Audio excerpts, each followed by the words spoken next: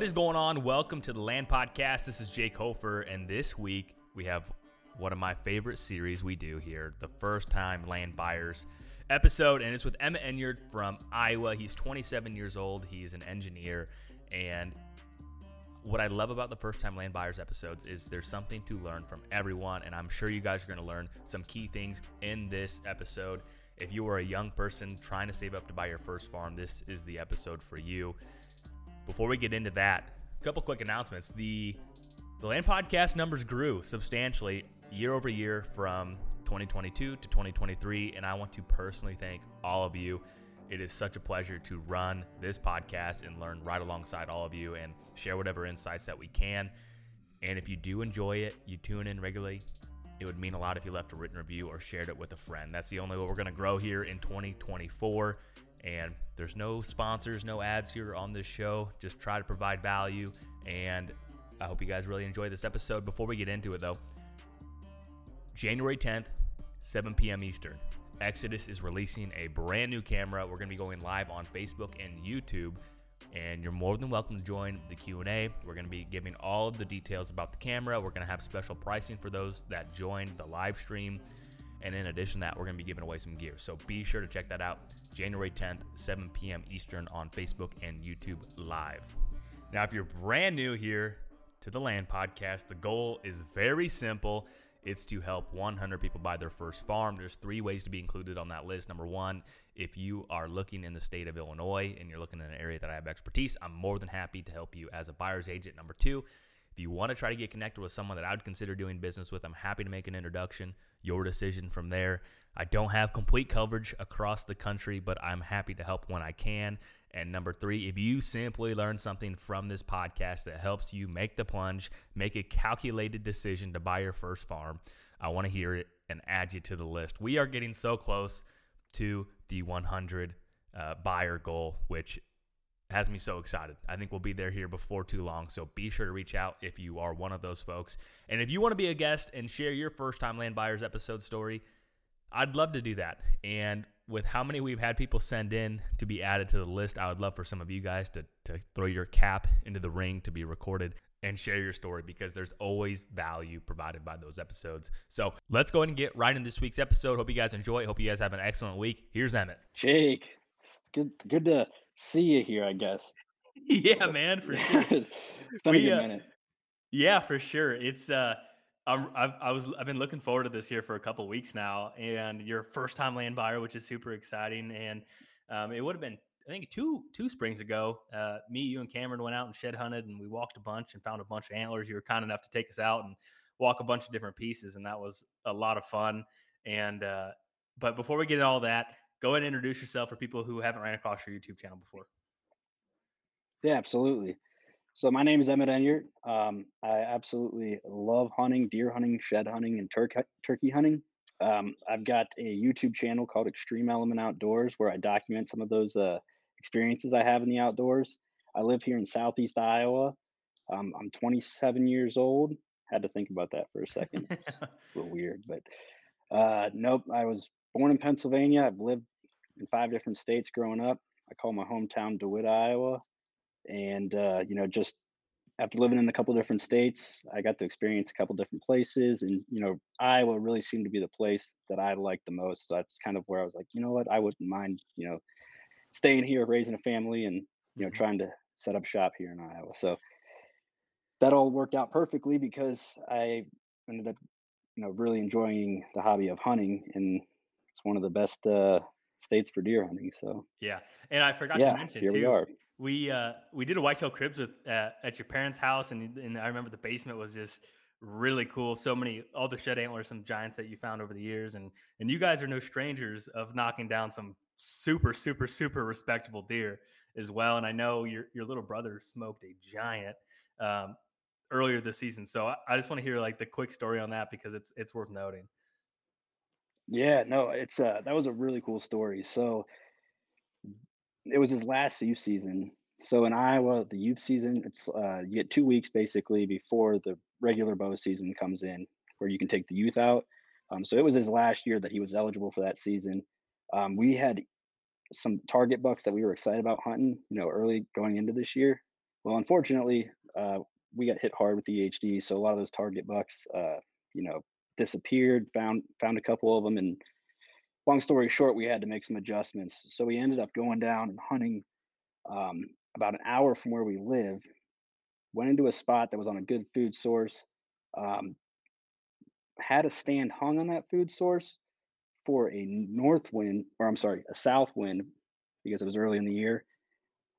Well, it was a north wind the evening that we went in to do the hunt, and so we took two stands and we did a hanging hunt on the south end of that field. And on our way in, we were like, noticed we're like, oh, well, it's definitely good that we, brought our stands with us because the other stand that we had hung was stolen. Oh, jeez. So it wasn't like we were going to hunt that stand anyways, but it was like it adds to a knowing that we ended up getting a really nice deer that night. It just makes it that much better. Yeah, So you're yeah, we you're did a playing hanging hunt. like it adds like a layer of tarnish to the hunt. Like like what else has been happening out here since we've been here last? Exactly. You're like, you go into it, you're like, oh man, this is a great start to the evening. And yeah, no. So we did a hanging hunt for the right wind that evening. We were set up on an alfalfa field. A couple deer came out early. It's just like a couple does were out there. It was about an hour before dark, and my little brother, just because of the way it was set up, I was sitting above him. He goes like, "Hey, Emmett, there's a nice deer out there in the field. There's a really nice buck." And I look out, and there was like four does, and then there was one buck that was already on the field, and it was like a just a young 8 point. And I'm like, "What are you talking about?" He's like, "No, Emmett, that's a really nice deer." And Easton's like, he's been very privileged to shoot some really nice deer in his past. So like when I actually picked up what deer he was talking about because it was behind a branch, I'm like, whoo, like that is an absolute giant, like biggest deer I've seen on the hoof in my life. It's about 150 yards out. And so like I know this, my heart starts just pumping out of my chest. And I'm like, yo, Easton, that's a nice deer. But I like immediately I'm just like, Easton, you've shot deer nicer than that. But that's one that you're not going to want to pass. And I'm telling him that because I'm hoping that he's not like, if I'm like, Easton, that is the biggest deer that I've ever seen. It's going to Uh-huh. get him all razzled. Yep. And this deer is at 150 and he's making his, he's not um, spooked or anything, but he's feeding away from us. Mhm. So I didn't think he was going to get any closer. So he ended up setting up on it, taking a shot. We were pretty confident that he hit it, but we couldn't find any blood. We're both colorblind. So we backed out that night, came back with my dad the next morning, could not find any blood, but we were both very confident that he hit it. Did you get Did it some on grid searching. did you get the shot on film? So the interesting part with this is that uh, s- it was shot inside um, a spot where you could not film. Mhm. Okay. So it's basically what I would consider privileged private ground, where it's like 20,000 acres. They allow, which about 12,000 acres of it's huntable, but they allow 300 hunters in every year, um, and it gets pressured very heavily. But you can't run trail cameras and you can't film in there just because it's on Sure. federal ground.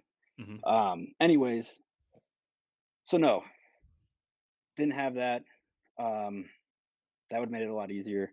So it was all like off a gut feel. It would also made it easier if it was just on regular ground because you could have called in a dog for blood tracking purposes. But we had to make do with the situation it was. Um, so we grid searched, and we're just, every hour that passes, we're not finding any blood, we're not finding the deer. And you're just like, okay, we're slowly getting to the point that, yep, this deer's not dead. You're starting to think the worst. Mhm. Um, we did some thorough grid searching, and then basically we came back to the spot that he ran into the woods, and we're like, dude, they're we're like, Easton, we're just gonna do one more grid search in this area, and then we're gonna work our way back to the truck. We go and grid search that last area, and on our way through, I couldn't believe it, but I walked up on a white tummy or white belly, just like laying in this multiflora rose bush. I couldn't believe it. Um, I didn't even have the energy to like yell out. I just was like, "Oh my gosh!" And then they were both close enough that they heard me. Yeah. Uh, yeah, it was pretty exciting. It was pretty That's exciting. He ended up the camera was awesome. It was really cool.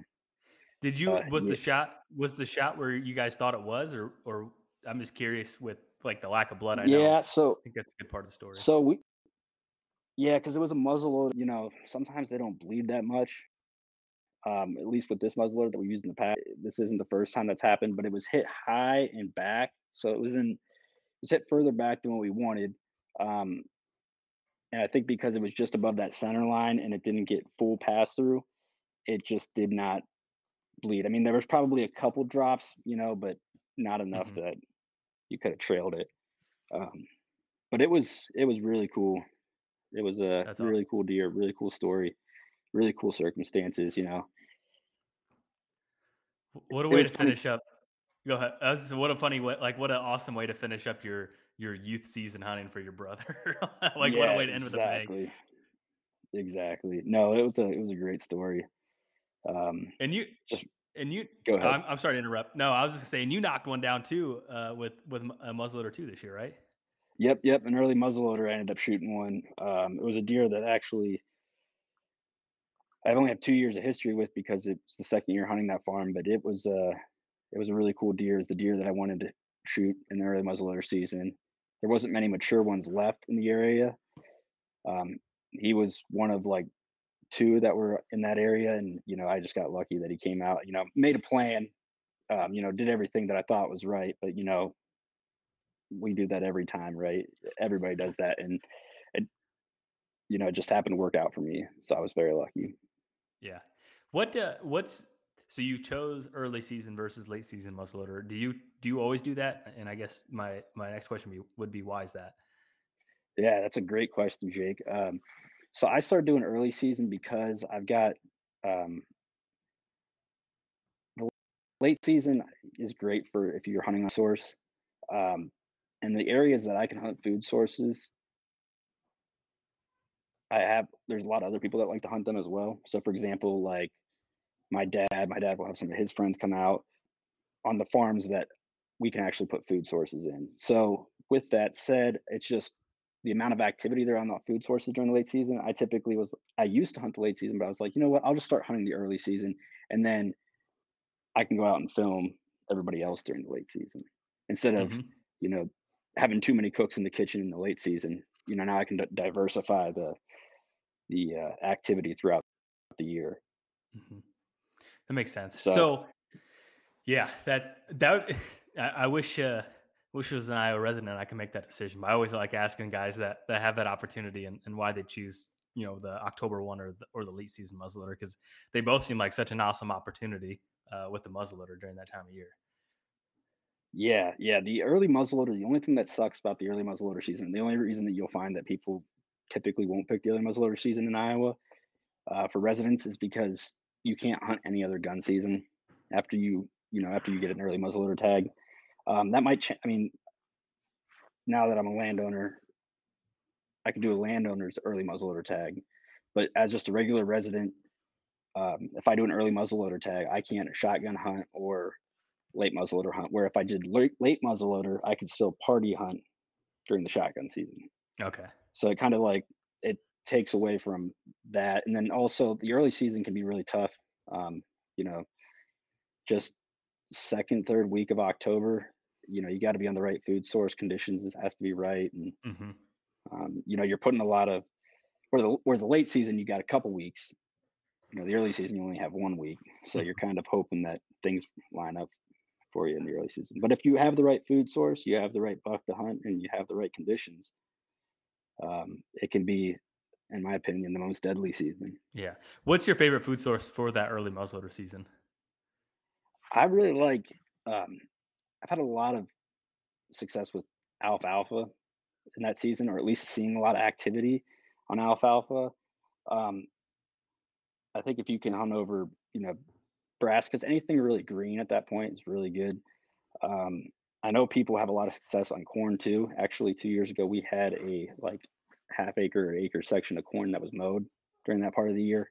That was really good. Hmm. It just sometimes that kind of overlaps when some of the other farmers are combining the corn, and so if you do happen to have it where, like, let's say the neighboring farmer has the corn combine, there's gonna be a bunch of fresh corn out in that field, where, the corn that you're hunting over might not be as attractive, or there's no real difference to it. Hmm. Um, so I would say alfalfas and greens, radishes, um, clover. Clover seems to be really good. Um, yeah, it's kind of Yeah, that's awesome. And you mentioned you're a landowner now, so how does that feel to say that? dude. It feels weird. Like I'm super excited about it. It just feels like it still feels surreal. Like it's so exciting. Yeah. I I So don't know. It's a dream come true. how long has it been a dream for you? So it's really only been a dream for, like, I would say, like, past 5 years, 5, 6 years. Kind of started when my dad bought a farm, about 6 or 7 years ago, and then from there, just after he bought it, I kind of just took to it and started doing projects and other things, and just immersing myself in activities on his farm. And it was like, it is a dream of mine to buy a piece of land for myself, Hmm. like to actually become the owner. That would be the ultimate dream. Um, and it just kind of stemmed from him buying that original piece, Yeah. Yeah, it's because I definitely. really didn't know what there was there, what the opportunities were, like what it wasn't a goal or anything like that, because I wasn't really aware of it Mhm. until. It's kind of a weird way to put it. Yeah, so once you knew all the fun and all the opportunities and all the, benefits that come with the land ownership, once your dad bought something, you're like, man, I want something like this someday. Yeah, that's really cool. And something I always like to ask, because I think it's a good frame of reference. So you're 27 years old, you bought your first farm, and what do you do for work? Are you a brain surgeon, or I mean, what do you do? I'm just kidding. I wish. I wish. I'm not that smart. No.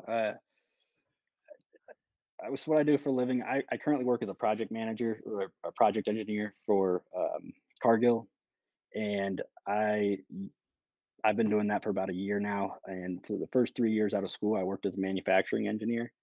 Um, so yeah, I basically studied mechanical engineering, and I've been using that in practice for the past 4 or 5 years. Mhm. And so, I mean, you're relative to when people buy the first farm, you're kind of early on the bell curve, and so I think it's a really good example. So, like, what were some things that you were doing for the last 3 years professionally to get in a position where you could end up buying a parcel, whether it was saving tactics or whatever you had to do to create margin in your life in order to buy your first farm. Absolutely. So no, because I had that goal so early on, it was more of just saving incrementally, and then keeping that money accessible, and then also kind of getting my what is now wife on board. It was something that this had to be like a mutual Hmm. um, agreement, obviously, with a decision this big. So we had talked about it for a while. Had both been saving, and it just worked out where we didn't know what we didn't know, but things ended up working out in our favor. And I say that because of the way it's financed, um, which basically one of the things I always had thought was that you need like 20% down for land. So it was always kind of like a turn off, like, oh, like 20% down, to get a big chunk of ground. It's like, holy cow, that's overwhelming to think about. But we had been looking, essentially, we had been saving up for not just necessarily a piece of land, but we had been saving up for what would be a house and a piece of land. And it wasn't like to be as big as what we actually ended up getting. But we both came to an agreement that we want to invest in something and then potentially build on it here in the future. Hmm. So I know that doesn't really answer your question, but there isn't really like any particular saving tactics. It was just more of understanding of, we have a goal, and whether it's to buy a house with 20 acres, or to buy a 60-acre piece in the meantime, and then save up again for to build on it in the future. Hmm. Um, we knew that that's what we wanted to do, Hmm. and that's kind of where we would, part partial off money Hmm. as best seen fit. And also, like for example, when we just had our wedding, like all of our like for the wedding registry, for example, we didn't ask for like any specific gifts. Like we asked, it this is kind of weird, but we basically said money for Give the give us house or cash. land, you know? Yeah, yeah, Yeah. yeah. Yeah. I mean, and that's really what it went towards, you Yeah. know? So, Uh-huh. um, those are some, it just, that was our end goal and ended up working out. Yeah, did you guys have to make any? I mean, I think there had to be some level. Would you consider yourself a frugal person at heart, or like I feel like there had to be some level of frugality to save up, over that time, or what sacrifices did you have to make, or what did you forego that maybe you wanted to buy that you didn't because you're like, no, we need to save this money for a house or for or a piece of ground that you end up buying. Yeah, absolutely. No, I mean, there's a lot of things, we not very materialistic. We really only spend money on what we absolutely have to. And, you know, obviously, for example, Emmy's been driving a car that, is reliable. It works, but it's not the brand new one. It's not something that, we could have upgraded like 2 or 3 years ago, but we understood that, what we have is reliable. It works. And for example, what we're doing now is my dad has a shop on one of his farms. Um, So it's just a shop. It's got a bedroom and a bathroom, or 2 bedrooms and a bathroom, no kitchen. But this is where we've been living for the past year, and we're gonna probably continue to live for at least another 2 years to continue to build on this piece of ground that we bought. So that's kind of, that's one of the examples of where we're, cutting costs. We yeah, I would say that's where Yeah, we're cutting costs. that's a huge one. Yeah, and so see, so you guys have saved up some money, and you're thinking, well, maybe we'll buy a house and some acreage, or maybe buy a piece and end up building on it. How long were you guys shopping, or I guess how many different pieces did you walk? I know you walk a ton of pieces because I know you shed hunt a lot, but like for with your buyer's hat on of like, okay, we might be interested in buying this. When did you decide you wanted to buy something, and how many farms did you walk, or kind of just give the story or background on that? Yeah, no, we always we were in the market probably, I would say we were in the market probably for 6 months, but we weren't aggressively looking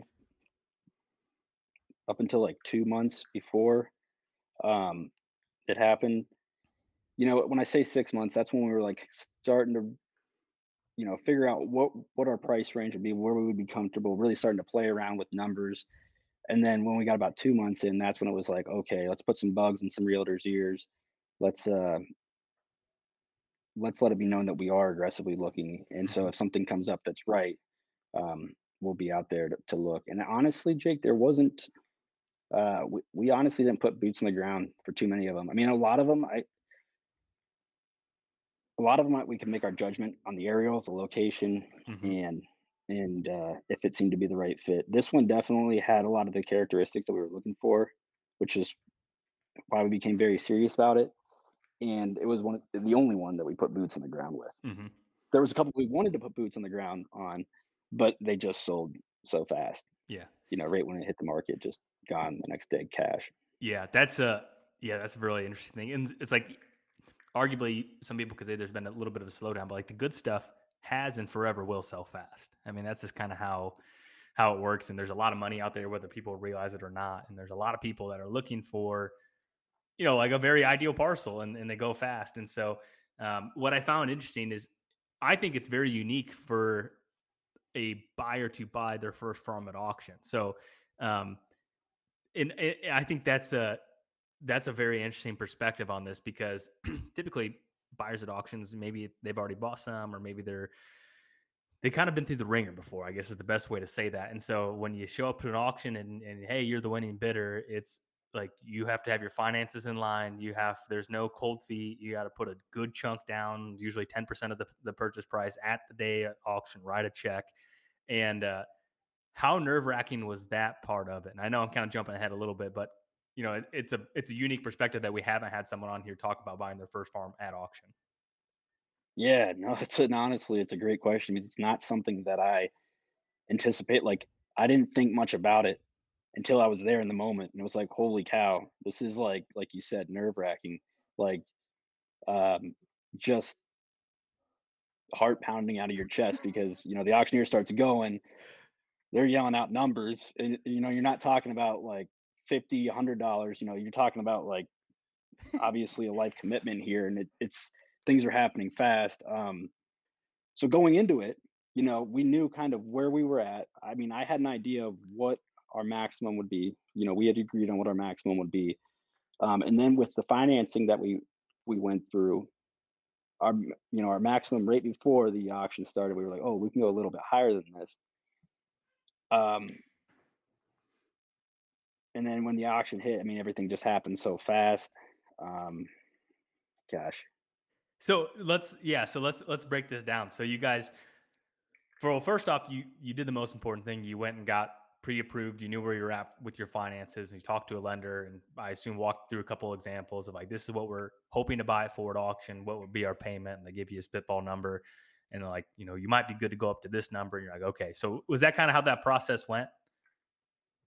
yeah. So basically, we had been approved up to a certain amount, um, and then we'd applied for the first time farmer loan Mm-hmm. through the farm service agency, and when that got approved, because that didn't get we got approved through our like through our main lender, but the farm service agency loan did not get approved until like 3 days before. So once we got that financing approved, it was like, okay, we can bump this maximum up a little bit because of how that's financed. It's more beneficial. So yeah, break that down. So why did you exhaust both avenues, and what did you end up doing, and why? Yeah, absolutely. So for the financing, what we ended up doing was first time farmers loan. It's not applicable to everybody, but it is, there's a criteria that has to be met. And just from, the fortunate experiences I've been able to have in my life, I was able to meet some of those criteria. For example, making business decisions on a farm that I don't personally own, but my dad does. So making business decisions on that, I had to provide proof for that. So basically, get letter of recommendations from local co-ops, seed dealers, etc. Provide those with my application, as well as I had a couple of the other requirements that were on the criteria list. Mhm. And basically, the Farm Service Agency has this first time farmers loan to help finance people who are wanting to start off farming. So at this particular piece of ground, it wasn't like 100% recreational. It was about half tillable, half timber. So basically, put together a plan of how we were going to farm it for years to come, and then submitted that with our application. And the FSA, approved it. And what that means is when they approve it, I was able to, the way they finance, their interest rates are much more better Yeah. than what some of the other lenders are. And with interest rates being relatively high, or, you know, they still are relatively high, but they were even higher at the time of when we were looking for financing. Um, that made it very nice because That payment was a lot lower than the first quote at the a first lot meeting. lower. Yeah. Those a Yeah. point And or some of two the makes a big difference. Absolutely. So the financing with the FSA, they've got three different options for first time farmers. Because we were able to finance through another lender, they only allowed us to do one of the options. But like they do have an option to have it 100% financed through the FSA, which had it was like 5% over 20 years, and then there was 50%. Where the FSA would do 50% for 20 years, and that was like 3.5%. And then they have a option that's you provide 5% down, the FSA will finance 45% of it, and then another lender will finance 50% of it. Mhm. But the caveat with that option is that the second lender has to have their loan terms for 30 years, which does kind of suck, but it's it's in place for a good reason, and it actually ends up making the monthly payments a lot more reasonable. Mhm. Um, so What option did the FSA really did help. what option did you Go guys ahead. go with of those options? So because we were already approved with Farm Credit Services, they said that we would have to go with the option of the 540, 550. Mm-hmm. Um, they wouldn't be willing to finance the entire thing. So that's what we did, and it worked out really nice because that 45% that they finance, it's a 1.5% interest rate, which is Wow. just like, Free money, literally. yeah, Yeah. yeah. It's like, oh, that's so awesome. And so it really, it's really cool that that was an option. And I didn't even know that was a thing. I really didn't. I know that people talked about it. I have a couple buddies um, who I talked to about, and like, they mentioned it, drinking a beer one time, and it's just like Mm-hmm. never really paid much attention to it. Did a lot of googling, a lot of phone calls, talking to the local FSA office or USDA office, and um, yeah, it was just something that I really wasn't much aware of, and I'm glad I learned about it before all this because I can see where some people, don't realize that's a thing, and they might have been um, Stuck with thinking qualified. 20% down or 25% down. What did you have to have a Schedule F for for the farming, or was it just a letter of recommendations that you needed? No, I didn't need a Schedule F. Um, that was Farm Credit Service initially thought that I did need that, but that actually was not something I ended up needing Oh, for wow. um, the application. So just by being involved on the farm and having those letters of recommendation, The satisfied that requirement. Yep, basically got a letter of recommendations from those local co-ops, and then also have um, a my current job is heavily there's a lot of financial management that's based with it. So that is also like one of the checks on the criteria is like having I can't remember the exact verbiage from it, but it's like having a job that where you're managing finances, Mhm. where you're familiar with it. Yeah.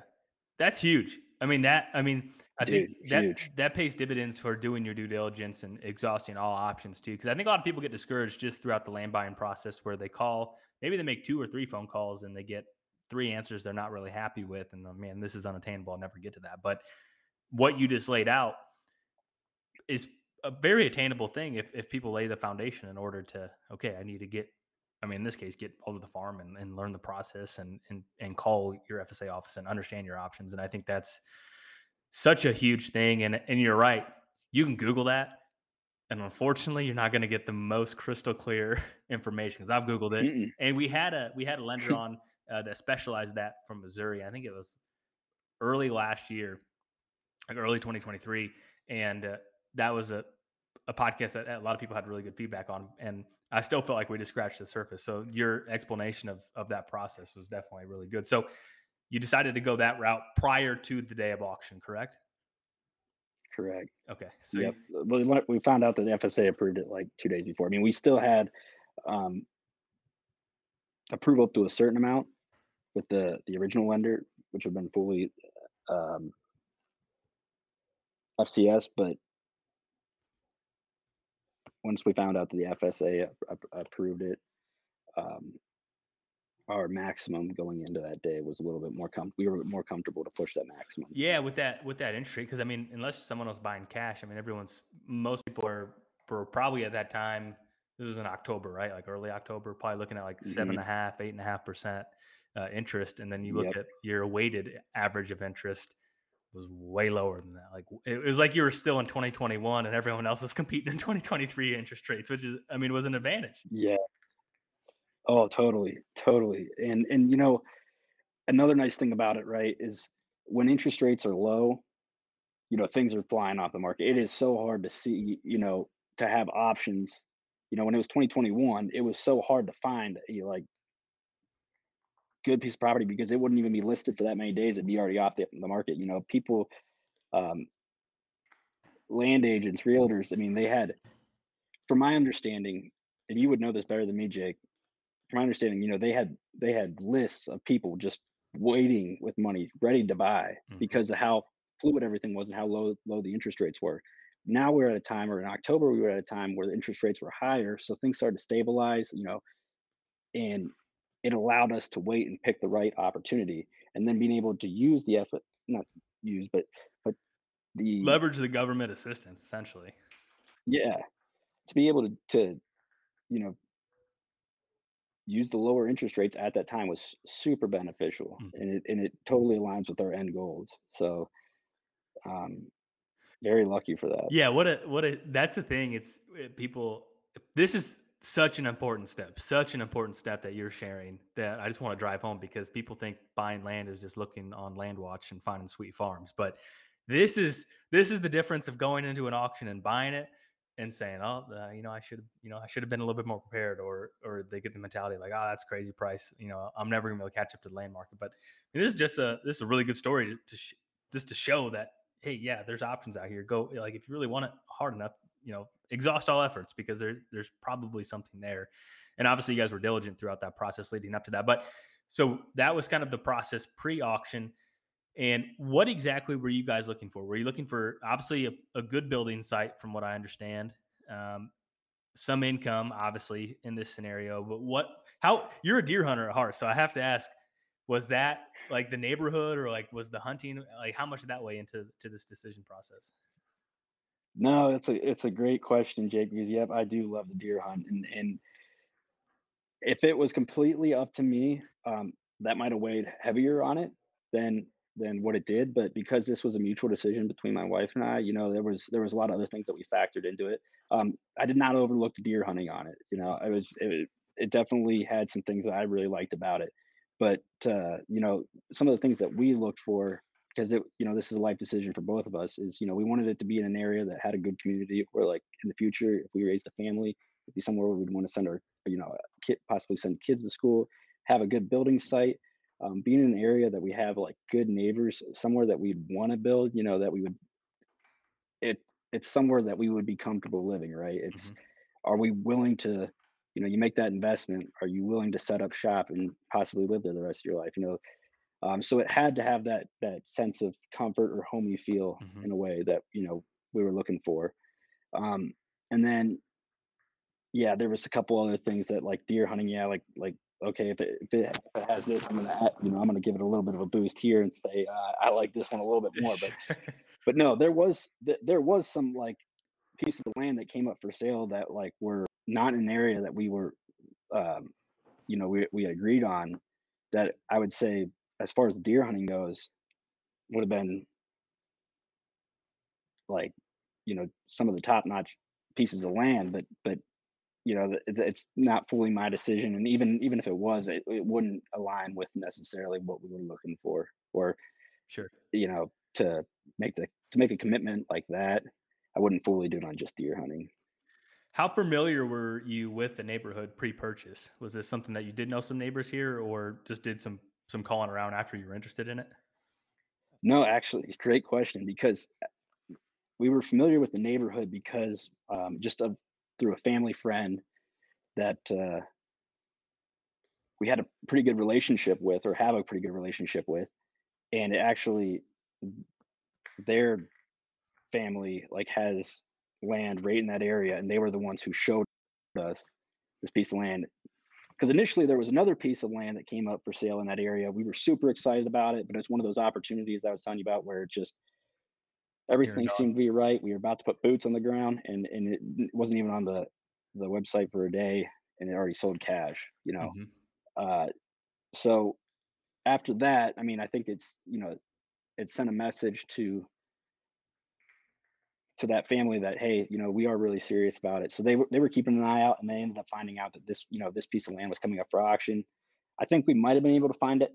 We would probably heard about it organically, but they were definitely the ones that kind of put it on our radar at first, and we were super excited about it because you know I got to know this guy, and he's a great guy, and he also, like, toured me around the neighborhood. He just made it really feel like home. So it just, like, really added a level of, what's the right word for it? I assume just a layer of clarity because you felt like you kind of knew what you were getting into, and then obviously having a contact in the Exactly. neighborhood. If you're going to build a house there, like they're inherently going to be your neighbors, and people are going to wave to you in the front yard. Absolutely. And then there was another thing, and there was just a lot of positives with it. I thought that was a big thing that was like, okay, that really adds a pro to this piece that would be coming up. And then also, Just like some of the things we talked about, where it was in a great community, where it'd be something that we could see our sending our kids to school to. Um, yeah, there's a couple other things too, that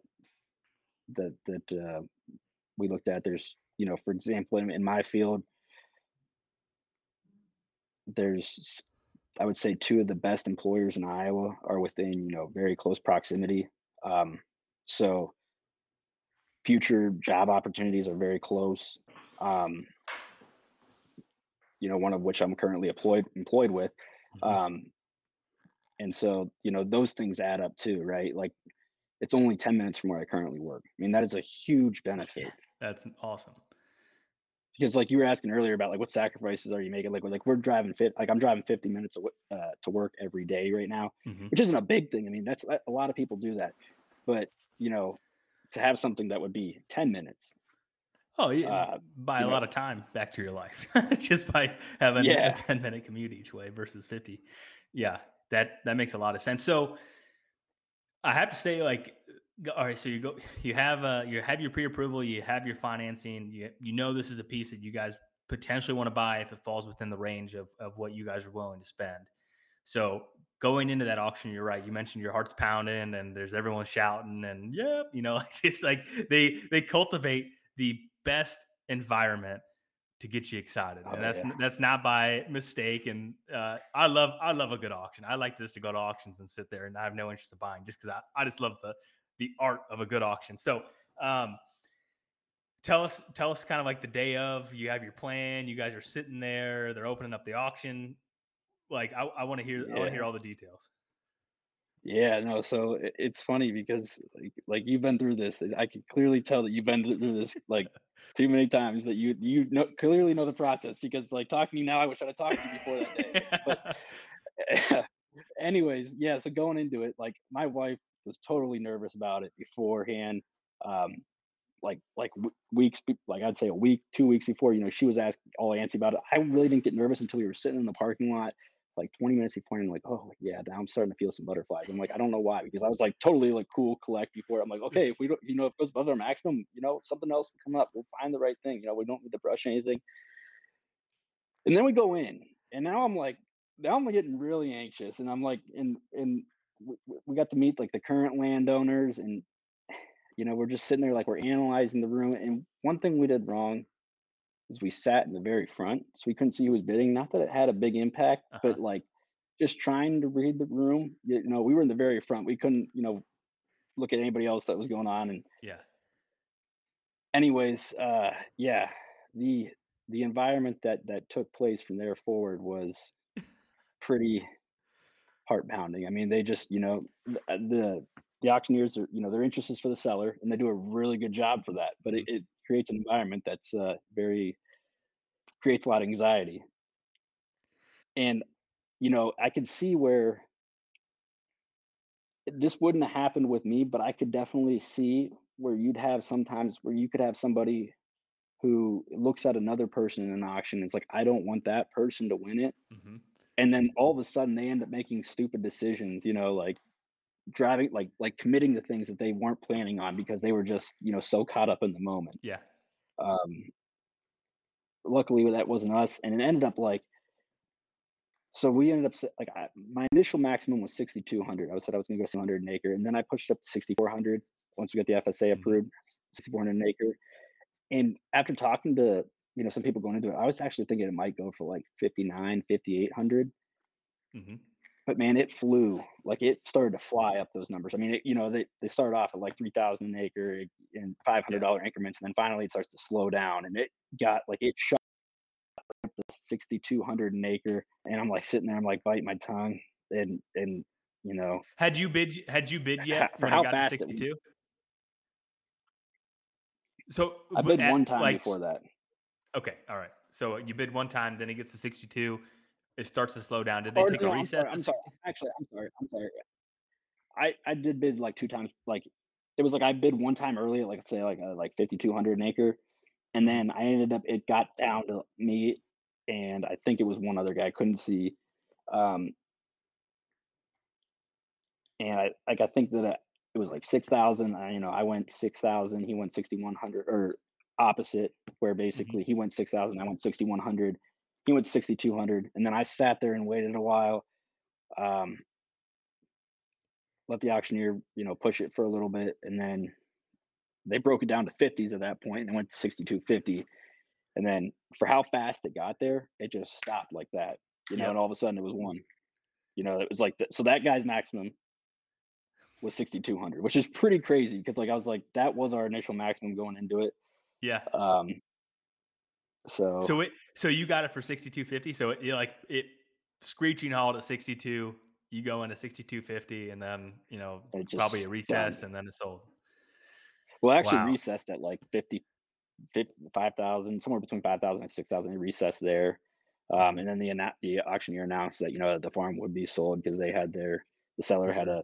a minimum. Yep. But it was really cool. Like we got to meet the landowner after it, and they're going to be. I mean, they're actually still going to be neighbors, and they are great people. Just added assurance that this was the right decision. It almost just felt like family right off the bat. They were just so welcoming. Um, yeah, it was a crazy morning. Yeah. So was there a 10% deposit on the day of auction, or was there just a flat? So with you putting 5% down with a 10% deposit at auction, if you don't mind me asking, did you end up getting like a credit at closing for the additional five? No, I could have. We could have done a credit for 5, but we actually ended up doing like 10% down anyways because that's what we had to have that day of the auction. Um, Uh-huh. the FSA would have, the option would have been the FSA could have credited us back 5%, but regardless of how much we put down, the FSA was still going to do 45% of the purchase price. So like it totally made sense for us to keep that 10% down because we didn't have like an immediate house that we were like, oh, we really want the house. We didn't need the cash in hand right now. We're completely Mhm. fine going another 2 years um, with what we're doing right now. And Yeah. then, building up a down payment for building something or potentially another house that's close in the area. Yeah, man, what a trip that had to be. And so, okay, you got it. You the guys are the winning bidders. Congratulations. And then the deposit to the contract, and then throughout that process, how was the loan process once you had it under contract and you had to kind of bounce the loan process? Was there any snags or hiccups throughout the closing that happened that may be useful for someone else to hear? Um, so the closing was initially scheduled for like the auction was on like October uh 6th, let's just say the beginning of October, right? The first week of October. And the closing was scheduled for like the third week in November. And we didn't close till the third week in December. And I think in most circumstances, like it could have been closed faster, like if I would have pushed the envelope more. Um, but like I said, we met the landowners right off the bat. I mean, we already had like a great immediate connection with the landowners. Um, where it wasn't like I didn't have any reason to rush the closing, and I don't think they were pushing the envelope either. So there was a couple hiccups where it was like title opinion, just getting attorneys, everybody coordinated. But you know, it So it went smooth, but just a little slower than what you guys yeah. thought. I mean, it wasn't it wasn't on time by Yeah. any means. That Um, unfortunately happens sometimes. but Yeah. honestly, it kind of worked out in a way. There is a caveat here. It worked out in a way because interest rates dropped 1%. From the time of Yeah. that date to the day of that we actually closed. So the FSA was still at 1.5%, but our interest rate dropped from 7.8 to 6.8, in that Yeah. time, which was great. That's huge. Yeah. Um, You guys coulda went to 66. yeah, I'm just man. I was kidding. like, no, but it worked out. What was I going to say though? Oh, one of the things is with the FSA, because the current farm was it's half tillable, half timber, and that half tillable, most of it's in CRP. So because it's in CRP, that's a government funded program. The FSA doesn't want to pay for its loans with a government funded program. So like they wouldn't want to use the CRP payments to pay for um, the land payment.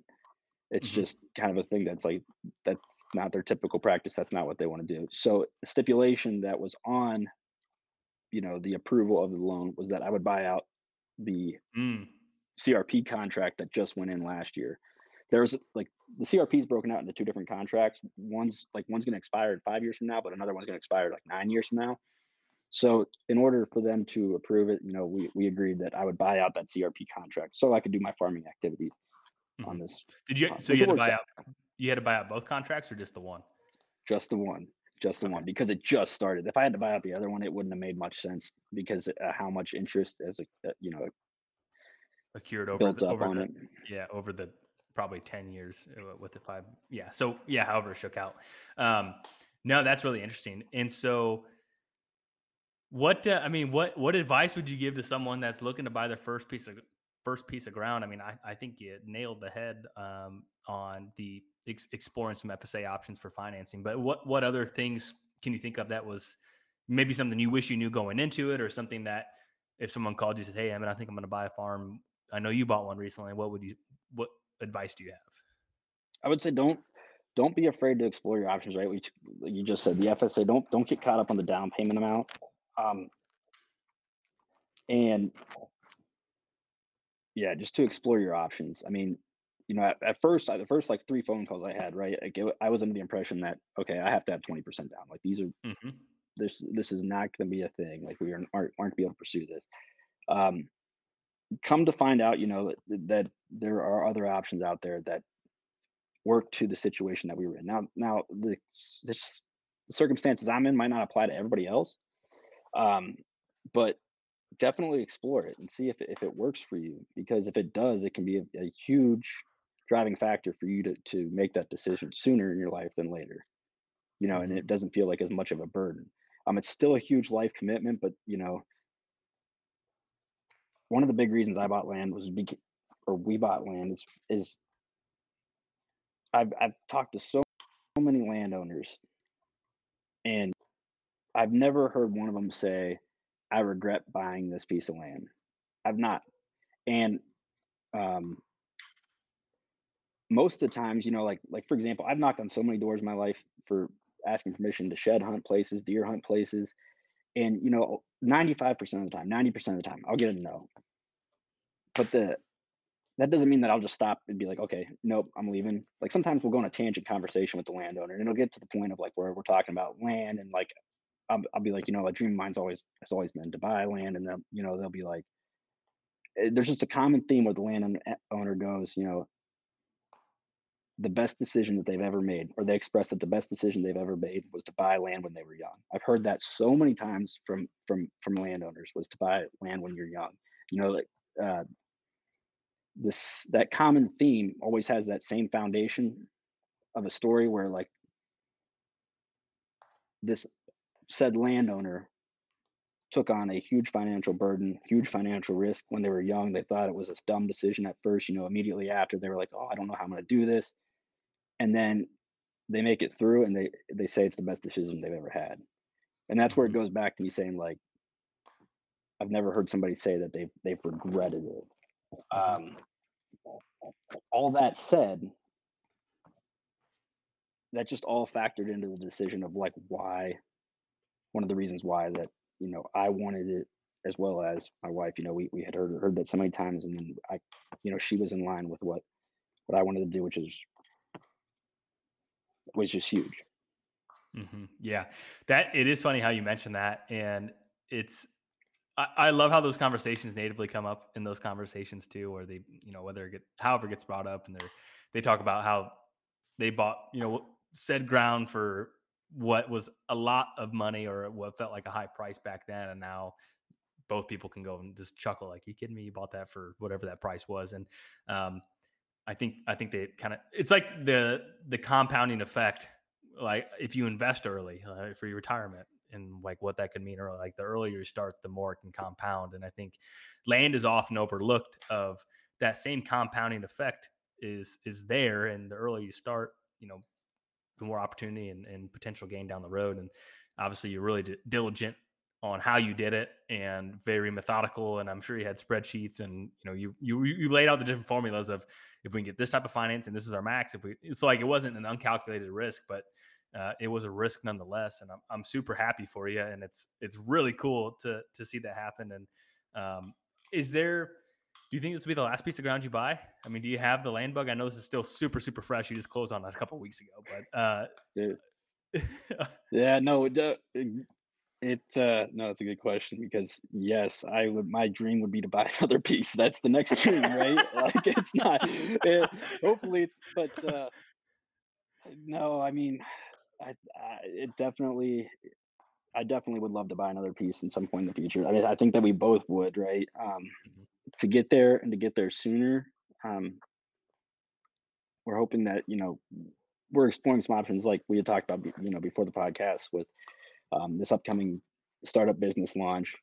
Um, hoping that, some of the efforts that we've put towards that will be recognized and, the hard work towards that will continue to be recognized because, yeah, to get to that buying another piece of land rather relatively quickly, I think it's going to have to be through, um, yeah, a business before our current situation. But Yeah, it's a good goal to have, and I'm sure it'll happen. Who knows when it will, but I'm sure it will. oh, And dude, it's the goal. I'm excited because we're both going to be in Harrisburg, Pennsylvania here next month.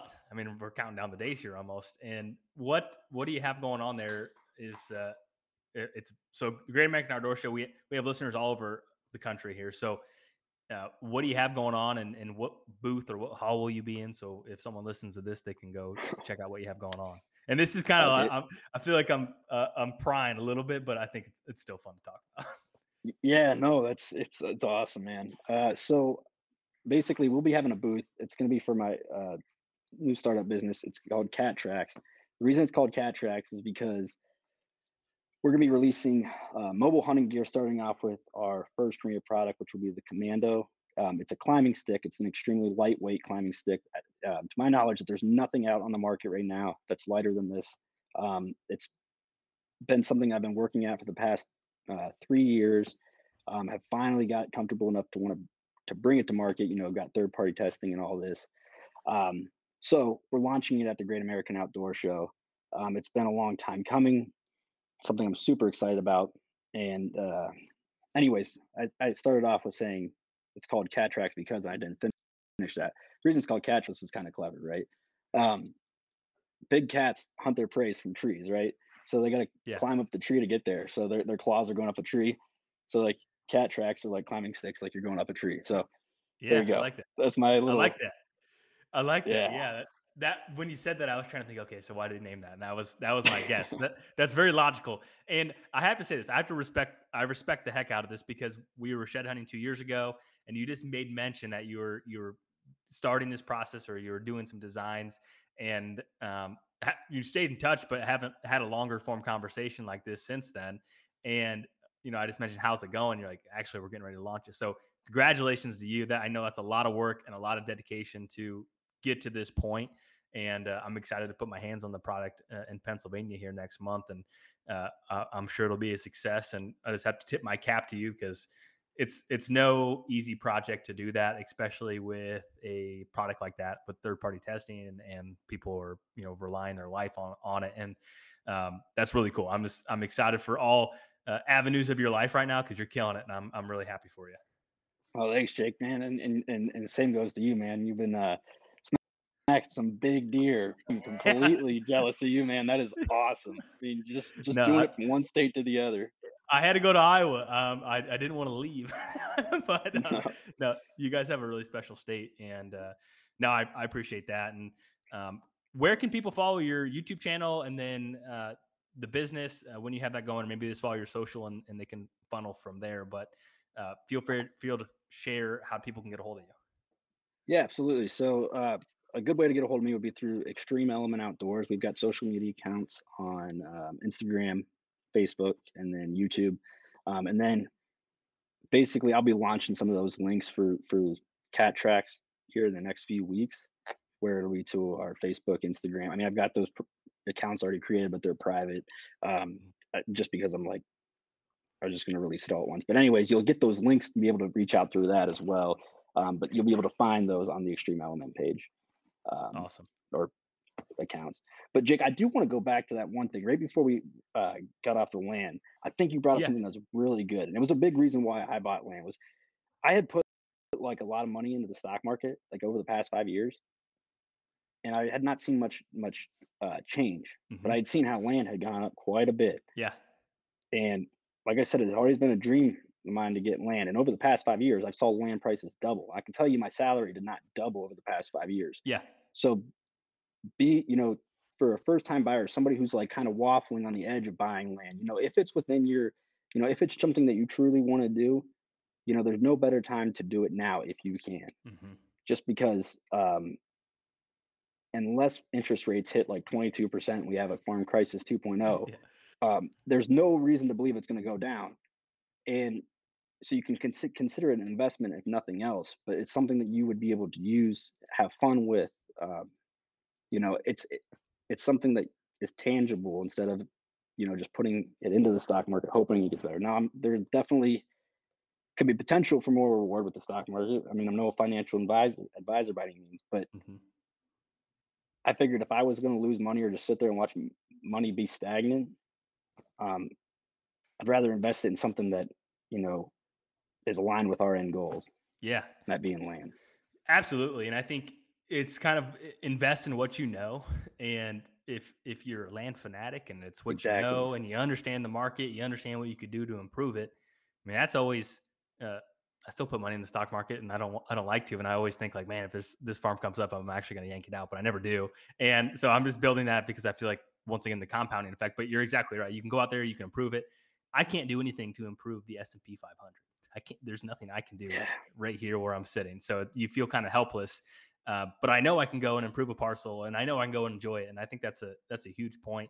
And I'm sure even with the farm your dad bought when he like just you guys can probably laugh about it now of like, man, do you remember what you paid for this whole thing? And like, what do you think it's worth today? And it's probably 2 point whatever of multiplier of what he bought it. So I think that's a good indication of that. And it's hard to say what the market will hold, but even with it always comes down like if you can do it now because timing in the market beats time in the market, and that is the biggest thing. And if land prices did drop 25%, if you didn't have to sell it, it's going to come back and recover. It might take 10 years, but it'll recover. Historically, it's not financial advice. Don't take my advice from a podcast, but that's I agree with you there. Absolutely. I mean, that's I think you summed it up perfect there, man. Awesome. Well, I hope people go follow what you have going on. I look forward to seeing you in Pennsylvania. Good luck the rest of the season here. And yeah, that's it. Thank you so much. Congratulations. Thanks, Jake. I appreciate it. Thanks for letting me do this. And yeah, good luck to you as well. We'll see you in Pennsylvania. Right on. There you guys have it. Hope you guys enjoyed this episode. If you're going to be at the Harrisburg show, be sure to stop by the Archery Hall and stop at the Exodus booth. Tune in to the live stream January 10th, 7 p.m. Eastern to be the first to know about the brand new cell camera we will be releasing. You guys are going to want to check that out for sure. And as always, if you enjoyed the episode, it would mean a lot if you left a 5-star review. Thank you to everyone that has already done so. Greatly, greatly appreciate it. Hope you guys have a wonderful week. Until next time, see ya.